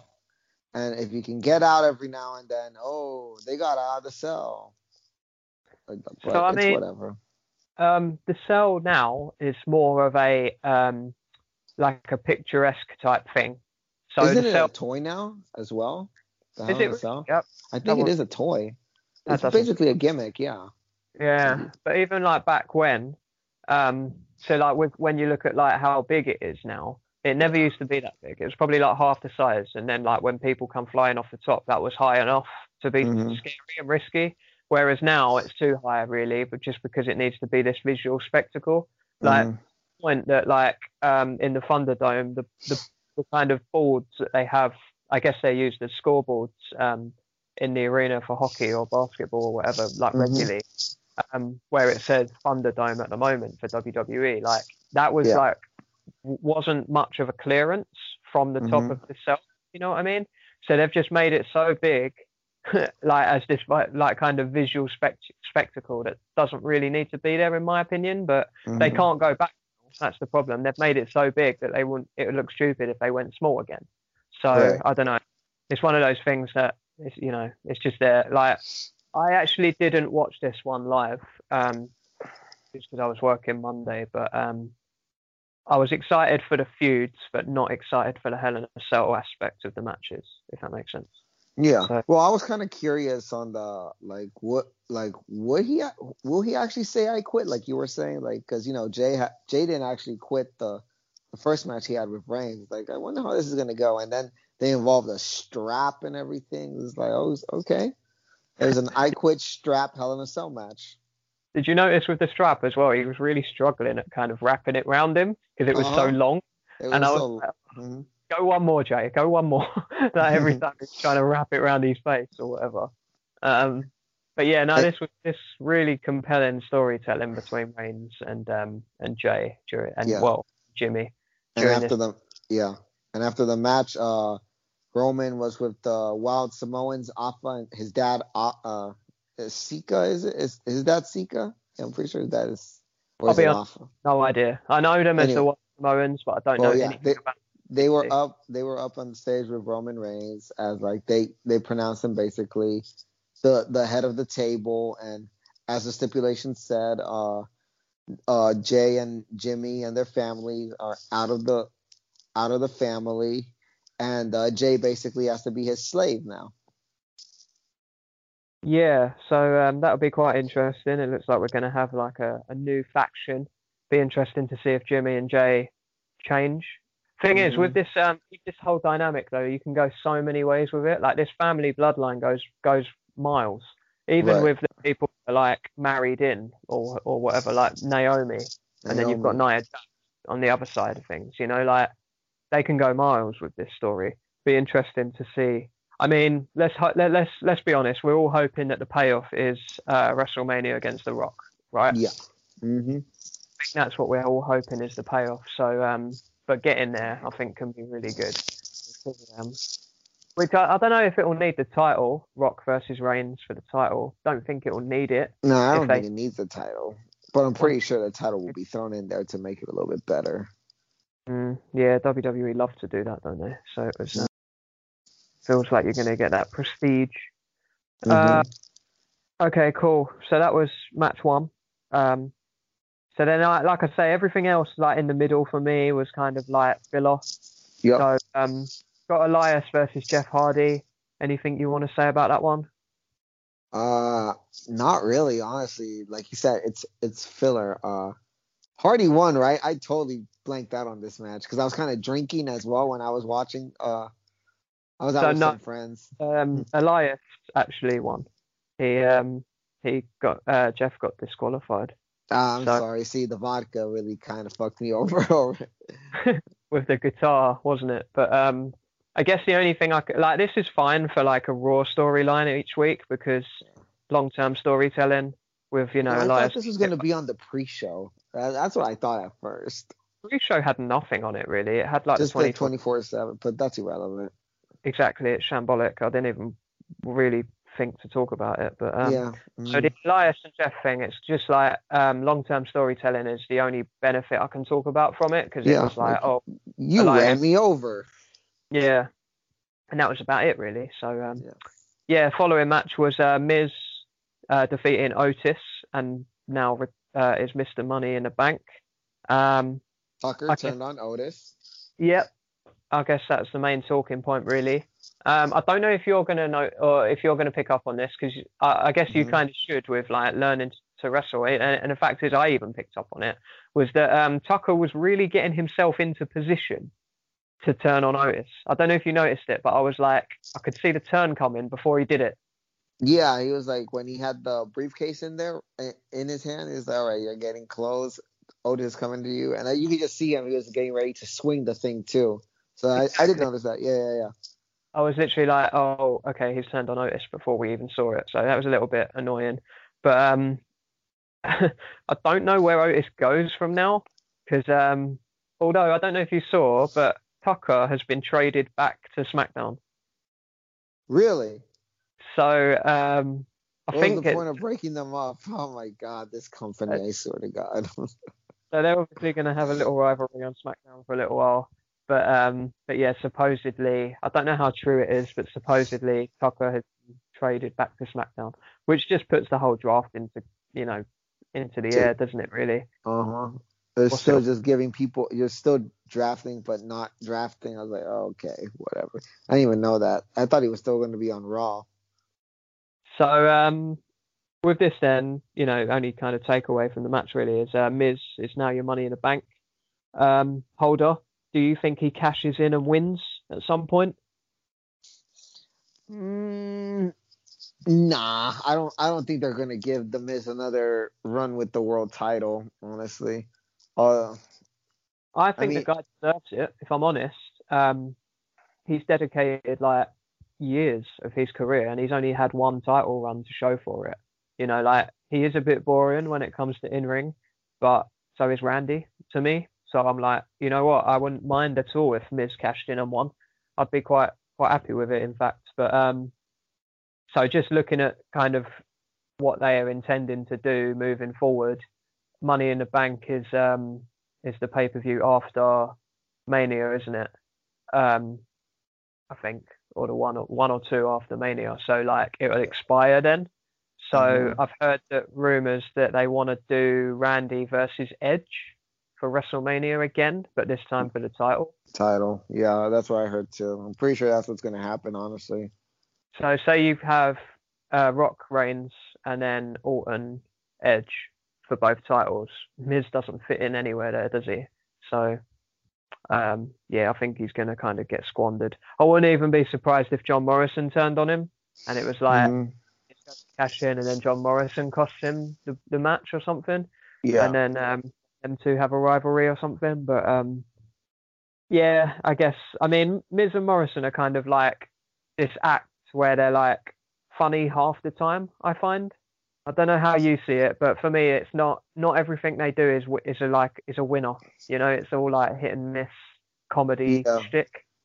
Lately, I've just been thinking they're like comedy, messing with like Otis and Tucker, right, and stuff like that, and even the freaking the Law and Order thing they did on SmackDown not too long ago. I just think right now they were strictly comedy, but I guess the Money in the Bank briefcase kind of you gotta take them seriously now because now there is a chance Miz could win the title. So it just goes to show though, like we kind of speculated about it at the time when Otis shocked the world and became Mr. Money in the Bank, and like at the time everyone went crazy for it. As if to say, oh, he's really popular at the moment, and they've rewarded his popularity. But they had no plans whatsoever to make him champion. You know? Absolutely not. And that's just been proven now in the sense that, like, oh shit, Otis has got Money in the Bank. What do we do with it? Let's get it off him somehow. But with the way the women's one went down as well, with Becky giving her the title like the night after, it's kind of like I feel like it's another year of Money in the Bank wastedness, really. Yeah, no, I feel you. Like, it's always the way in it with Money in the Bank, but hey ho. Anyway, something I really like to talk about was the next match, and for me, match of the night, arguably match of the week, with in contention with the whole EO and Candace stuff that we've already talked about. You know how we feel about women's wrestling, basically, but Sasha Banks, the boss, defeating my role model Bayley. inside Hell in a Cell for the SmackDown Women's Championship. What a frigging match this was. Loved it, start to finish. How did you feel yourself, sir? I loved it. I love the storytelling, and I called the ending too. I was like, wouldn't it be funny if Sasha got the chair and used the bank statement on Bayley? Like, I legit called the ending. I was just like, I didn't think she was gonna do it, but I was like, oh my god, you actually did it. You know, with the ending as well, like little Sankar picked up on was, you know how she was stomping on it. Yeah. She's got the statements like locked in, and then she's stomping on like Bayley, like to get her to tap out or whatever. It's like a throwback to their NXT Brooklyn, where like Sasha was using the same like tactic to get her to tap, sort of thing. And I was like, oh, that's so cool. Like, I just love these two so much. And again, like this didn't really need to be inside Hell in a Cell because it was like down to the weaponry on the inside as opposed to the actual cage. They used the cage once or twice. There was this moment where they had a table set up and Sasha runs up it and does like the Meteora into Bayley, like into the cage, which I thought was a nice spot. But other than that, I can't think of any others where they'd actually use the cage to their advantage. I think there was that one spot where Sasha did that sunset flip power bomb, and Bayley was holding on for a while, but then Sasha was able to like slam her onto the cell. I think there was that spot too with the cell. Other than that, those are the only two spots I remember. Oh yeah, the sunset flip bomb sort of thing. Mm-hmm. Yeah, I do remember that now. You mentioned it. There was a funny bit though where so I'm not even sure what her intention was, but Bayley was the Singapore Canes. Yeah, so she's setting up these kendo sticks, and then she just whatever she's trying to do, it's just not working out, and she goes to the referee. I don't know if you heard it. She was like, "I'm all sweaty. Can you do it for me?" And the ref was like, "No, I can't." So, I didn't hear that, but I just heard where she tried to make the little thing with the duct tape and it wouldn't work. Yeah. And she was like, "Dang it!" And it was like the fact that she says to the referee, "I'm all sweaty. You do it for me." And the referee's like, "What? No, of course." What? No. So funny. Just got me to a point where like Bayley's so comfortable in this heel persona that she can get away with something like that. It was genius. It was so funny. It's so good. Did you expect Sasha to win? After Bayley's Chronicle was released the day before, I was like, okay, Sasha's definitely winning. I've still not seen that yet. I need to watch that. It's a good little 30 minutes. Yeah, I need to give that a watch. I haven't got around to it yet. I've been quite busy the last few days. So yeah, because I thought the Chronicle was going to come out after Hell in a Cell, but then it actually came out the day before. I was like, Bayley might actually lose this title. She'd held it for so long as well. I was like, over her two reigns, it's over 500 days. Wow. Okay. So this reign was like just over 380. a year. Yeah. Fair enough. I'm just hoping Sasha can retain it now. I'd be gutted if she loses another one, like as she goes to retain her first defense. Yeah, I mean she's obviously not going to defend it at the next one, being Survivor Series. So Sasha versus Asuka, providing nothing else happens in between, shenanigans. But right. I'm just hoping Sasha can hold it for a while because they've done her dirty so much. Like I think she's something like a 5-time champion now. But yeah, 5-time champion. It's just sort of like she hasn't retained it once. So, just really annoying. No, I'm very hopeful this time she's actually going to be able to have a decent reign, kind of like her NXT reign. But for sure. Yeah, I hope they give her a run with it. I think it'd be quite cool to see her mix it up with some new people as well. Like I love the Bayley Sasha thing. And maybe we can revisit it later, like I say, like Mania, which is what we all wanted anyway. Bayley wins the Rumble. Yeah, like why not? And then like in the meantime, have like Sasha versus Bianca Belair or something like that. Bianca Belair. Who else is on that SmackDown roster? Yeah, I mean the women's stuff is a bit like struggling at the moment, I guess. Other than that kind of one feud, you've been a bit like, a lot of it's been a bit questionable, I guess. So, yeah, Sasha versus Bianca would be quite cool. Be interesting to see what Bailey does as well now, because like her social media posting afterwards wasn't like she wasn't like bitter or anything. It was kind of like more like reserved, I thought. Mm-hmm. Yeah. And I think that shows that she feels like I probably had the title a long time, you know. So be interesting to see what she does as well moving forward from it. But yeah, no, this might even go down as like arguably one of my favorite matches this year when we're talking about matches of the year. Oh, And, yeah. in our final podcast of the year, whenever that will be. What is the Mhm. last pay-per-view of the year? TLC normally, isn't it? TLC, yeah. Christmas time. But yeah, this one's definitely going to be up there when I'm talking about favourite stuff of the year. So should have gone on last though, not going to lie. Yeah. Especially with how the next match finishes. Actually, I say that there is a shitty match in between. Can you remember it? Bobby Lashley Against and my guy Slapjack. Slap Nuts. Yeah, how unfortunate.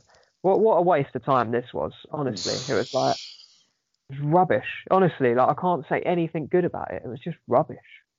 It was just there. You know, Retribution is just dead, honestly. It's almost like it was in the that would normally have been like the Divas match, like between two big matches, you know, Yeah. like the toilet break. So if there was like fans in attendance, that would have been your toilet break before the big main event. So, but yeah, it was rubbish. As far as I was concerned, waste of time. Lashley wins. Yes, Lashley won. Basically. That's it. All right. See, even thinking about that match even got me yawning. Exactly.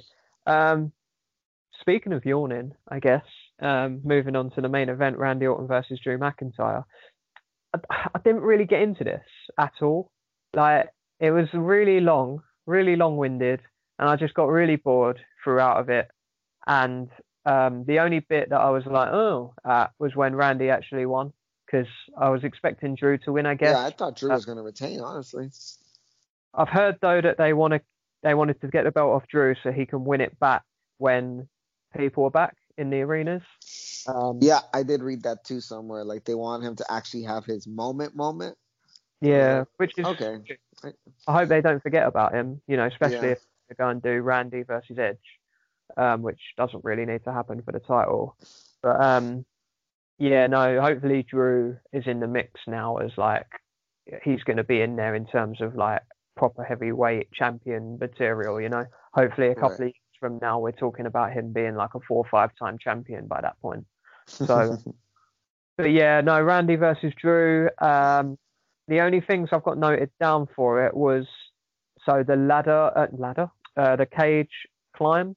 So Randy goes over the top of the cage, and then it's really annoying because the cage is so gimmicked that there were these holes for Randy to climb down, and then there were these like ledges for them to stand on, and then Drew eventually goes through the table, and I'm just sort of like, you know, like I know it's all for safety and stuff, and I do appreciate that, but it's just so visually in your face in the sense that, there's a ledge there that they're going to stand on. Right. You know? And then like, one of them's going to go through the table. It was just all a bit meh for me, really.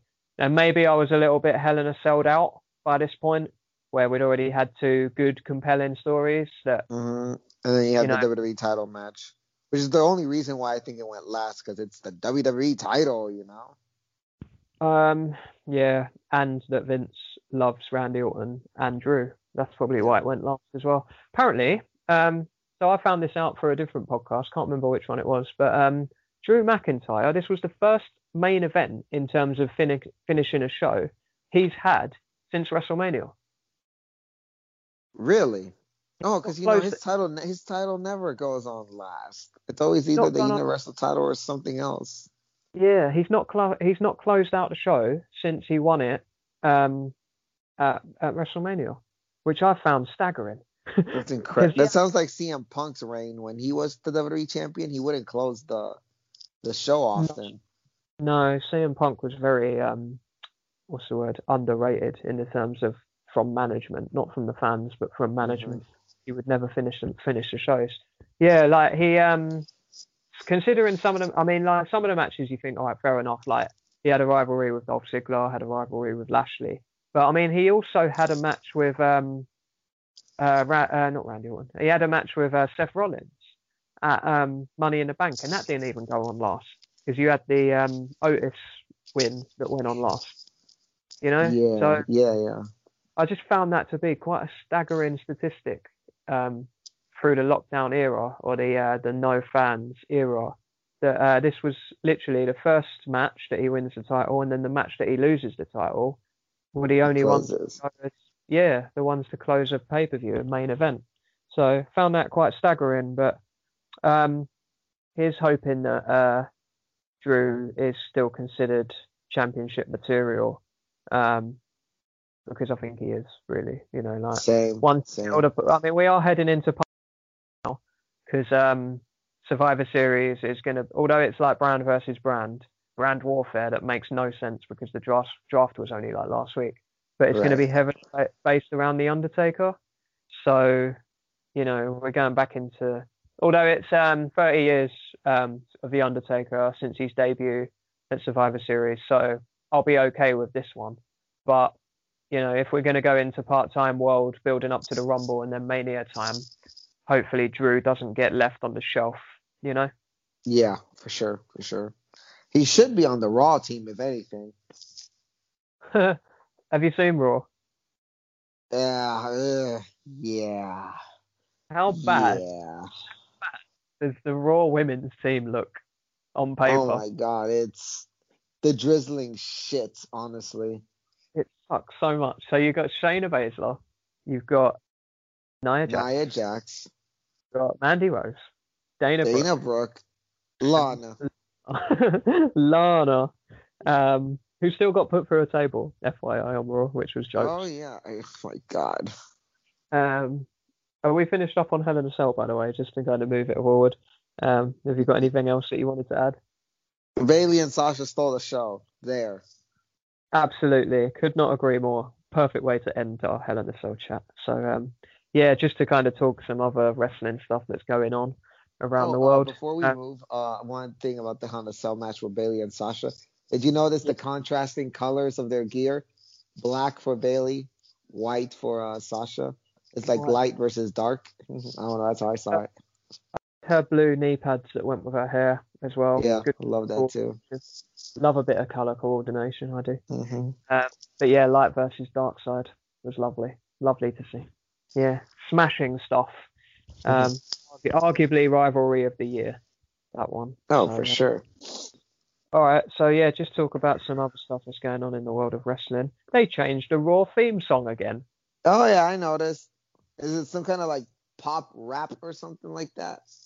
It sounds more rap than pop, I would say. I don't fancy it. Let's just put it that way. It sounds so generic.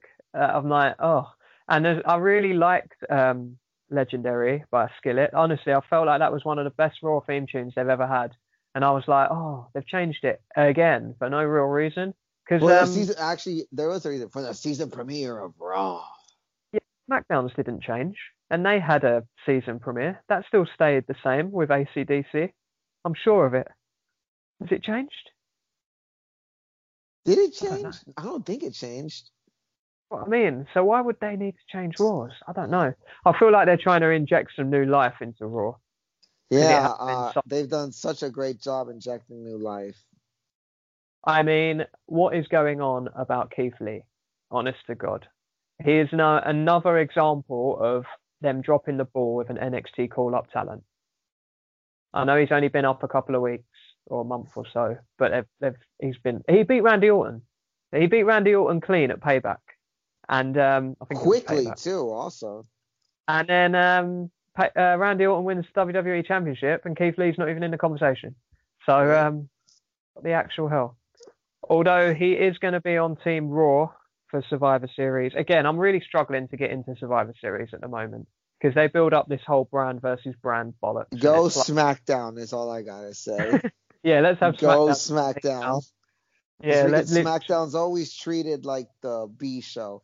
I feel this year there is no reason for SmackDown to lose because they have the better roster. the better rivalries. I swear, if Raw wins Survivor Series, I'm gonna do something. I don't know what I'm gonna do. Don't do anything too serious.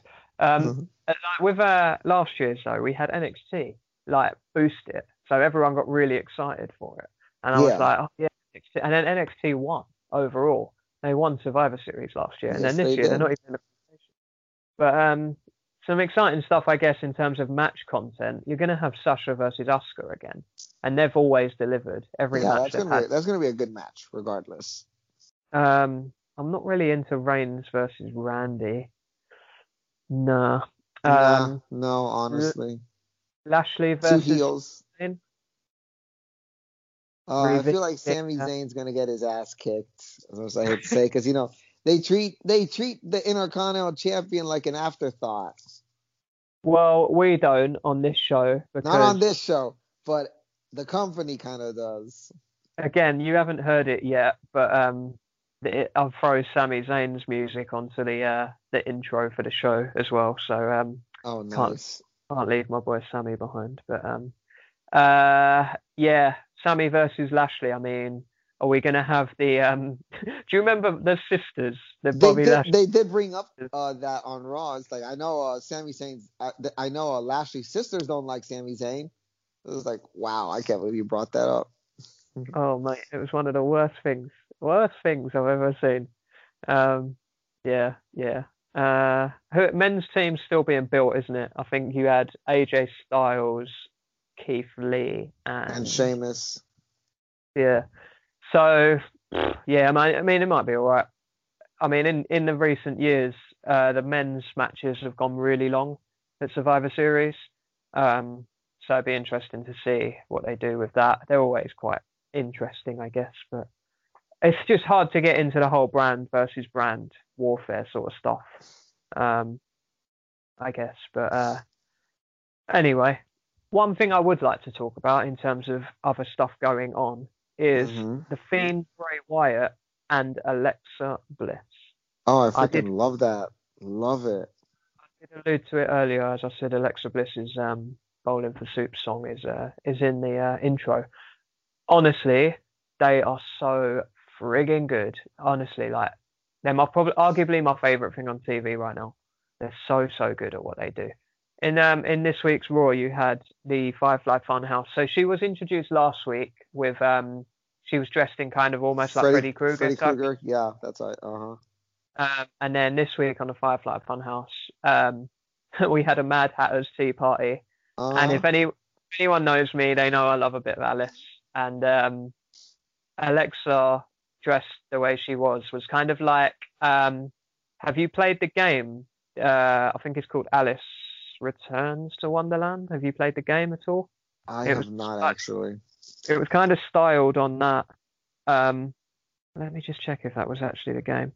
But yeah, it was her styling was actually really good, and I'm here for it. Put it that way. Yeah. Oh, it's called Alice Madness Returns. Okay. Which is quite a good game if you're into Alice in Wonderland. But yeah, like the whole kind of checkerboard dress thing that she was wearing was quite a throwback to that, which I thought was really cool. Really enjoyed it. And later on in the show as well, where she was almost dressed like Chucky with like the good guys kind of overall, whatever you call them. The jean, what do you call it? What? What she was wearing, like the jean, it's like a jean overall type thing. I don't know what you call it. But pretty sure it's just called like some overalls. Fair enough. I thought like there was like a name for it, but yeah. Oh, she looked cute in the last segment. I was like, oh, Chucky. I noticed every single reference too. I was like, yeah, as we're building to Halloween as well, why not? Didn't she also have the Fiend eyes in one of the segments? Yeah, so she was wearing some sort of like contact lens, wasn't she? I think, where she stared straight down the camera. She like literally what they're doing is fantastic. I know it's like hit and miss for people, but I think it comes down to what you like outside of wrestling. So I'm a big horror fan, and I'm a big Disney fan, and a big like story fan, I guess, storytelling fan. So I'm like, this is ticking all my boxes right now. And I mean, I'm just a fan of Alexa's generally, and I've been a such a big advocate for Bray Wyatt as well. And it looks like he's going to kind of get involved in the title picture potentially. Mhm. As there was, what was it Alexa said? She said something to Randy like along the lines of like burn it down or something. Not to Yeah. rip off Seth Rollins, but like in relation to their rivalry at Mania 33, where like he burnt down the like the The Wyatt. Firefly. Oh yeah, the what was it called? What was the Wyatt compound? The Wyatt compound. Yeah, he burnt it down. So it was like Oh, and I don't know if you noticed during the Firefly Funhouse, I think it was last week or this week. There's like a photo in the background of when Randy Orton burned down the compound. So I was like, huh, that could be his next rivalry. Yeah. I was gonna say it's literally like the Fiend is righting all the wrongs that Bray Wyatt lost. Committed. Yeah. Yeah. Well, no, he didn't commit. If anything, the company let him down. That's what it comes down to. But and I find it hard to believe that it was long-term storytelling to a point where we're at now. Let's just book it. The Fiend was definitely not an idea at WrestleMania 33. Put it that way. Absolutely not. I do have a hope for Survivor Series though. So if Randy faces Reigns without any shenanigans going on, so the Fiend Bray Wyatt hasn't written the wrong of the Undertaker from WrestleMania 31. Mm-hmm. And if it's like Undertaker Appreciation Night or whatever, just have Wyatt at the end of the show. Mandible claw him. Yeah, like just kill him and take him out forever. And that's the way Undertaker leaves. That would be so good. What a way to put over Bray Wyatt too, honestly. Exactly. That's how they should do it. If they want to like push on the next supernatural character, that's how you do it. That's how you do it. Take out the supernatural character.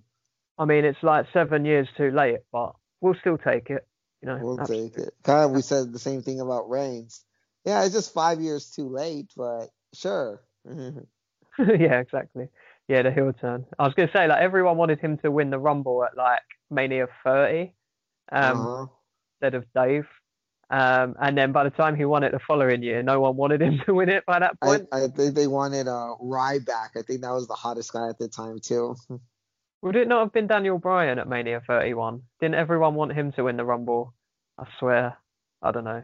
I don't know. I just remember the Ryback getting cheered a lot too. I actually quite liked Ryback when he was around first time round. He was cool at first. I know that's quite an unpopular opinion, but I didn't think he was he was a babyface heavyweight challenger, you know, I can see why the kids would have liked him against Punk, you know, in heel mode. I feel like I thought he was okay, but yeah. Not in the ring though. He was kind of unsafe when it came to Punk. As Punk described him on that Colt Cabana podcast, he described him as hurty, which I thought was hilarious. Yeah, cool. Anything else you want to talk about WWE? No, not really. I think we checked everything, honestly. Checked all the boxes for now. Little AEW chatter. We've got Full Gear coming up in a few weeks' time. I say a few weeks. I think it's next week. I think it's on Saturday the 7th. So yeah. Dang, really? Holy crap. God dang. So yeah, it's quite close. So what have you been enjoying from All Elite Wrestling recently? Have you been watching Dynamite regularly? Yeah, I usually kind of try and watch it after NXT because I always put NXT before. But I enjoy one of the big things I've enjoyed was I remember me and my class were talking about it was the Le Dîner Debonair with MJF and Chris Jericho, which I thought was one of the best things on television I've seen in my life. This is like one of the biggest talking points from wrestling. Like this is why I didn't want to forget AEW really, because like that was just so great. It was so you're on the side where you liked it then, because there were a lot of people that were on the opposite hated side. It, right? Yeah, and I was like, how can you hate Chris Jericho? Like everything he does is so like funnily stupid. I thought it was so hilarious from that segment because Chris Jericho was so blown up after the whole singing thing. He was literally turning red. I was like, bro, you're more Honestly, blown up here than in an actual match. it's so good. You know what my favorite part was though? It wasn't the singing. It was the fact that at the beginning where they were like, Oh, they were trying to one up each other with the yeah, for their steak with the dinner. steak. Yeah. And then when it got delivered to them at the end of the song, they were like, yeah, we can't eat this. We got to send this back. That really just made me smile. I thought, yeah, who's ordering that blue steak? Like, oh, it was like grim. But yeah, a lot of people have been talking about this in the wrestling community recently, and it for me it was great. I loved it. I thought it was super cheesy, super Jericho. I'm not. I mean, I hadn't been on the MJF bandwagon. I don't even know if I am really, but I hadn't been up until that point because I was like, he is a slimy heel, which is great, but he just seems like a bit of a dick anyway, like in real life. And I'm like, oh, I've not really paid much attention to him. But when I saw him get involved with that, I thought, oh, okay, fair enough. You know, you're earning a bit more like of my respect, in the terms that you can adapt and do something different and something funny. So yeah, I'm not fully through Dynamite for this week, so I'm not sure if these are going to be spoilers for you. But shall we just have a little run through the Full Gear card for Let's go ahead. next week predictions? Are you free next week to do a show for Full Gear? I won't have watched it until Monday because I work Sunday mornings, and AEW pay-per-views are on a Saturday, so I won't be able to do it. I should be available next week. I won't be able to do it until like a few days after. So, Yeah, so this might be a spoiler for people if they haven't seen AEW Dynamite from this week. But the AEW World Championship Eliminator Tournament, the final match is going to take place on the pay-per-view, being Hangman Adam Page versus Kenny Omega, which is going to be sensational. That should be a great match, yo. I'm going to go with Kenny, I think. Yep, same with me. Omega. Okay. Cool. I love. So I haven't actually seen the match with Pentagon yet, but the one he did with Sonny Kiss last week, where he just came out as like cleaner and just like killed him. I was like, oh, yeah. I was watching that thinking, okay, Kenny's back. So that was cool. Cody versus Darby Allin, AEW TNT Championship. Cody retains. I hope not. I wanted Cody to lose to Orange Cassidy on this. Yeah. Yeah. I mean, I was annoyed when Cody regained during that dog collar match. I was annoyed. I was like, oh, for fuck's sake. Like, Cody don't need the title. And where it's a TV title as well, like, I feel like there should be regular changes. Not as many changes as, like, say, the 24/7 title. Like, let's not be silly about it. But, yeah. you know, they are good matches still. So, but Darby Allin, why not? I'm going to call Darby Allin to win this one. Okay. Tag team titles: FTR versus the Young Bucks in the credited match of the best tag team match ever that we've never seen. So well, this is supposed to be the match that everyone's been wanting for years, but I think FTR retains. I mean, I've not wanted it personally, just because I'm not a Young Bucks fan.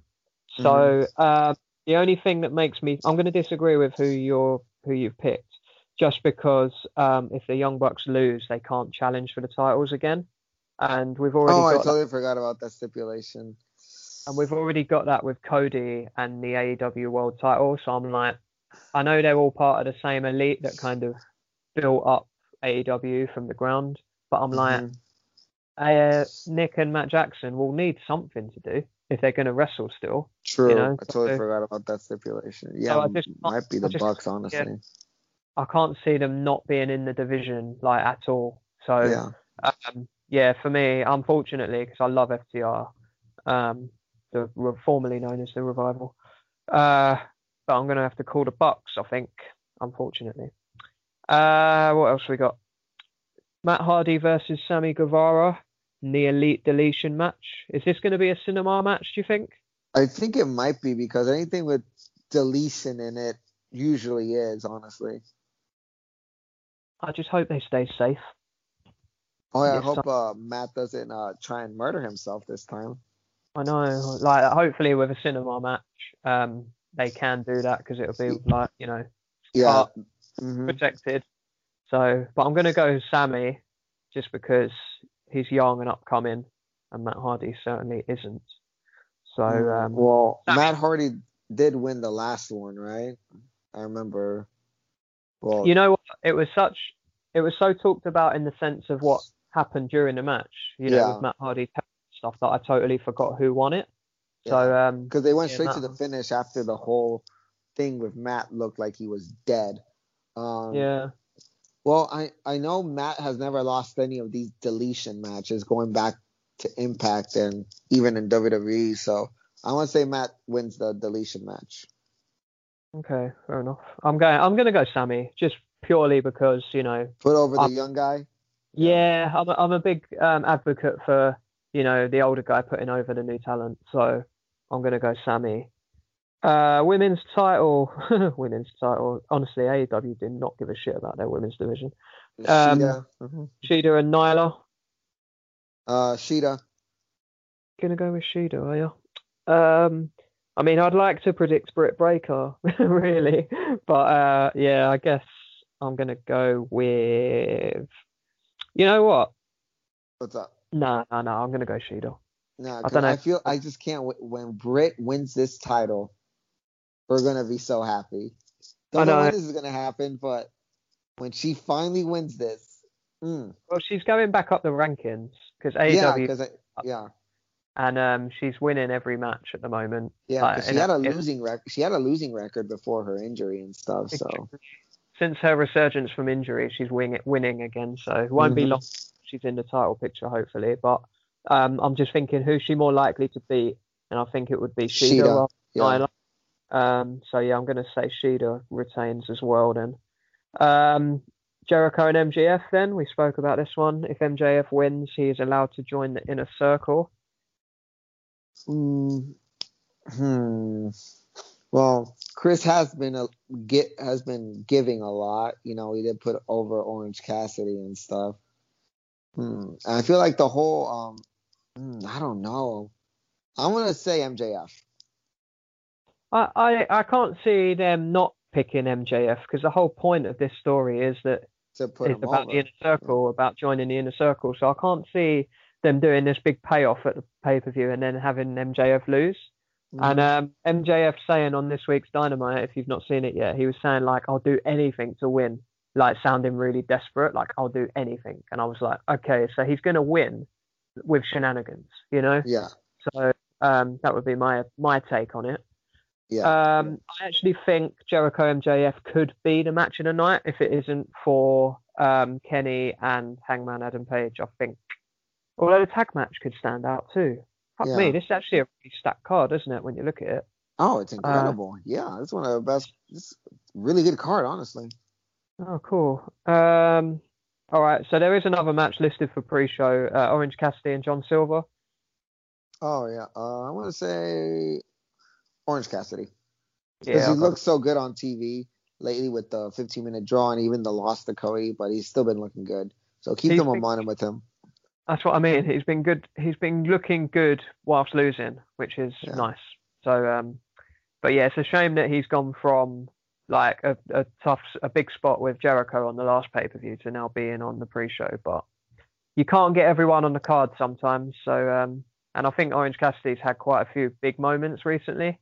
So, Yeah, he had that match with the Mimosa match with Jericho too. So yeah, I don't think it'll be damaging for him to be on to the hit. pre-show. I think people like him generally. So, all right, and then I assume it's going to be main event of the night. John Moxley defending his title against Eddie Kingston in an I Quit match. Second I Quit match of the month. I Or know, within. right? So it's almost like they're copying each other in a way. Huh? I wonder who's copying who. But Right? yeah, what do you reckon? Uh, Moxley keeps it. Yeah, I'm saying Moxley just because I want to see Moxley versus Kenny, Yeah. whenever that could be. Did Lance Archer ever get his shot again? I swear Lance Archer's got a shot in the bank. at Moxley's title. I don't think he's had his chance yet, right? Has he got COVID, right? I swear he got Yeah. COVID when he was supposed to face him, and then Yeah, it because never he was happened. out for a while. Yeah, I remember that. So that might be the next championship match for Moxley after Eddie Kingston, and then we'll get Kenny. Thing is, as well, with the AEW pay-per-views, which WWE could take a page out of, really, is they're really spaced out. Yeah, so they can boost a Dynamite episode with having a title match on it sometimes, which is nice, and gives you that incentive to watch. And then, like you say, when you get to the pay-per-views, the cards are stacked, and you're like, actually, I'm really excited to watch this. Rather than with WWE, you're like, oh, there's only like 2 or 3 matches on here that I'm interested in, you know? So, but yeah, I'm going to call Moxley too, just so I can get the payoff of Moxley and the clean or Kenny Omega. I think that'll be sensational. So, awesome. That is a little bit of AEW chatter. So, before we get out of here, I want to pick your brain on something. Right. Fantasy Premier League. You're still sitting pretty at the top. I am actually. But we're on your tail. So yeah, I see it. I'm like, ooh, they're closing up on me. We're chopping down this forest of points. You're on 383 so far, and I'm currently 7th place on 336. And then the person behind you is on like 350. So it's close. It's close at the moment. How did you get on last week? Let me just have a little look at your team. You got Bamford as well. See, I didn't even think Bamford was gonna do anything. I was like, because I'm trying to get another. Because like I don't know, I think my team's pretty good. I need to work on the defense, but I was like, ooh. And then Hamas didn't do as good as I wanted him to do that, and neither did Calvert-Lewin. I was like, but I'm pretty satisfied with my team right now. So we've got a couple of similarities. We both got Bamford, so we both did quite well this week because a lot of people didn't have it, didn't do as well. We both got Son. We both got Salah. We both got Ings, right? You've got Salah as captain like I have. Might change that this week. Yeah. He hasn't been banging like I expected him to. Well, the week before he had like 20 something points. I was like, all right. Or 2 weeks before he had like 20 something points. I was like, he might actually be doing something. And then the last week he only got 4. So yeah, I don't know. Yeah. I might change my captain. Remember, you've got to do it tomorrow before 6 o'clock, I think it is, because there's a game on tomorrow night, which I believe is what is the game tomorrow night? I don't even. All I know is that Arsenal are rubbish. We've got Europa League. Oh, it's Wolves versus Crystal Palace Friday. So we've got big but we've got right Man United away, and I'm like, Man United away. That's kind of game that we'll just lose. So it might be worth captaining Bruno Fernandes. If anybody that's listening that wants to join the league, the pin for the league code, this is on fantasypremierleague.com, is going to be JUSE5N if you want to join us in our league. So good times. There is currently like 24 teams in our league, so but I can't see you sitting top for all of it. No way. I won't have it. You won't have it? I won't have it at all. So I don't know. My team looks pretty strong. So I did my wild card last week and changed like 7 players because I had a load of wasters in there. But this week I've got the week before last, the week where international break, like the week after that, whenever that was, 2 weeks ago. Yeah. And I've been doing okay since. Like I've been getting more than the average. Like the average this week was 48 and I got 65. So I've been doing a bit better. I've got 2 free transfers up my sleeve.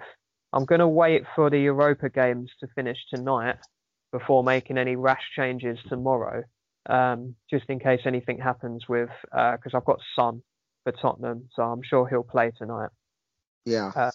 For Tottenham. So just in case there's any like last minute injuries or anything like that. I'm in an R about Sterling. I don't know whether or not, because I put him in instead of De Bruyne when he got injured, and now De Bruyne's back. I'm not sure if I want to make that swap yet or if I want to stay with Sterling. Hey, I sold De Bruyne. I transferred him. I have no Manchester City players on my team. But your team is called City Boy something. Yeah, the irony in that, isn't it? City Boy 31 and not a single Man City player. To be honest, that's how you have to play this game. You get nothing out of this game for being biased to your own team. Right. I mean, I've only got one Arsenal player being Saka, just because I think he's one of the best young players in the league and he's quite cheap. So I've got Saka in. But you were talking about your defence. My defence, I've literally got no money in it whatsoever. I've got 2 Leeds players, a Villa player and a Brighton. And a Southampton player. Honestly, I've got the worst backline, but everywhere else is stacked. So I'll just have to have a little look at the fixtures this week to see who might keep clean sheets this week and try and get some points out of there. Because have you noticed as well, you kind of get your points out of the fringe players as opposed to the big name players. Yeah. Because everyone else has already got them too. So, but you have to have them in there. You know, like I say, Salah, Son, either Sterling or De Bruyne or someone like that. You have to keep these big name players in there. Otherwise, you'll just fall behind. But then you'll get you'll get a week where Bamford will get a hat trick and get 17 points. So, yeah, all to look forward to this weekend. So, who is City playing anyway? We are playing Sheffield United. Are you at home? Yes, we're at home. You are away, in fact, Saturday morning. Oh yeah, we're away. Yeah. But Sheffield United haven't really done a whole lot recently this year, so you should probably. They're looking relegation battle right there. Although I don't think you won there last year, did you, Sheffield, or was it? I don't know what was the score last year. I feel like it was a bit of a stalemate last year. I'm pretty sure we drew them somewhere around there. Maybe. Let me try and find out. Because I know we drew with Newcastle, unfortunately. That was infuriating. Right. Yeah, Newcastle are a bit of a weird team. Our pal Ian supports Newcastle, and they're a bit hit and miss. Yeah, so when you played them back in January, you only won 1-0. And quite a late goal. Aguero scored in the 73rd. Yeah, they are a good defensive team. They like to stay back and crowd the box, which is the best way to play us, and then just try and get us on the counter attack. They were a better team last year, though. They haven't. Yeah, really I don't know what happened. Well, near the end of the season, they kind of started going down the table. But I remember they were 7th at one point. Yeah, no, they were doing really well last year. So I heard that today, though, in the news that one of their star men, Lundstrom, isn't signing a new contract at Sheffield United. So, I mean, I don't think I would have him at Arsenal, but he is probably better than them, I would say. You know, if he would play for an Everton or someone like that, a higher up team, so to speak, if Sheffield are going to be in a relegation battle anyway. But I've got Ryan Brewster on my bench for Sheffield just because he was at Liverpool at 4.5 million. And then I heard that he might get transferred somewhere or get a loan somewhere. So I thought, I'll come to him, just because he's a cheap asset where I don't have to lose any more money. I think he was in the cheapest bracket of forwards. So, but he's only played half a game here and there, I think, 60, 70 minutes, something like that, if not less. I don't know. Anyway, another weekend of fantasy action to look forward to. Should we get out of here? Yeah, sure. All right. So just as we finish, who is your man of the match, your wrestler of the weekend or week, should I say? Golly, I got 3. All a 3-way tie. Sasha, Bailey, Candice LeSlay. I'll agree with your 3-way tie. Mine was only a 2-way tie between Sasha and Candice. I'm just going to leave it there. To be honest, I'm not going to pick between those two because it'll break my heart in two. So I'm not going to do it. Where can people find you? on the social? You can find me at It's Me Stevie30 on both Instagram and Twitter. Wonderful. As always, I am at James Pewey with an IE 91 on the Twitter and the Instagram. Thank you all for listening to the show once again. We will try and be back a week or so, however long it is until Full Gear. Try and be back to cover that one. Until then, enjoy the wrestling out there, guys, and take care of yourselves.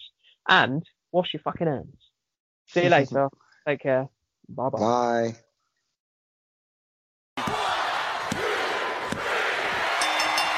Mamma mia! Mamma mia! Are you kidding me?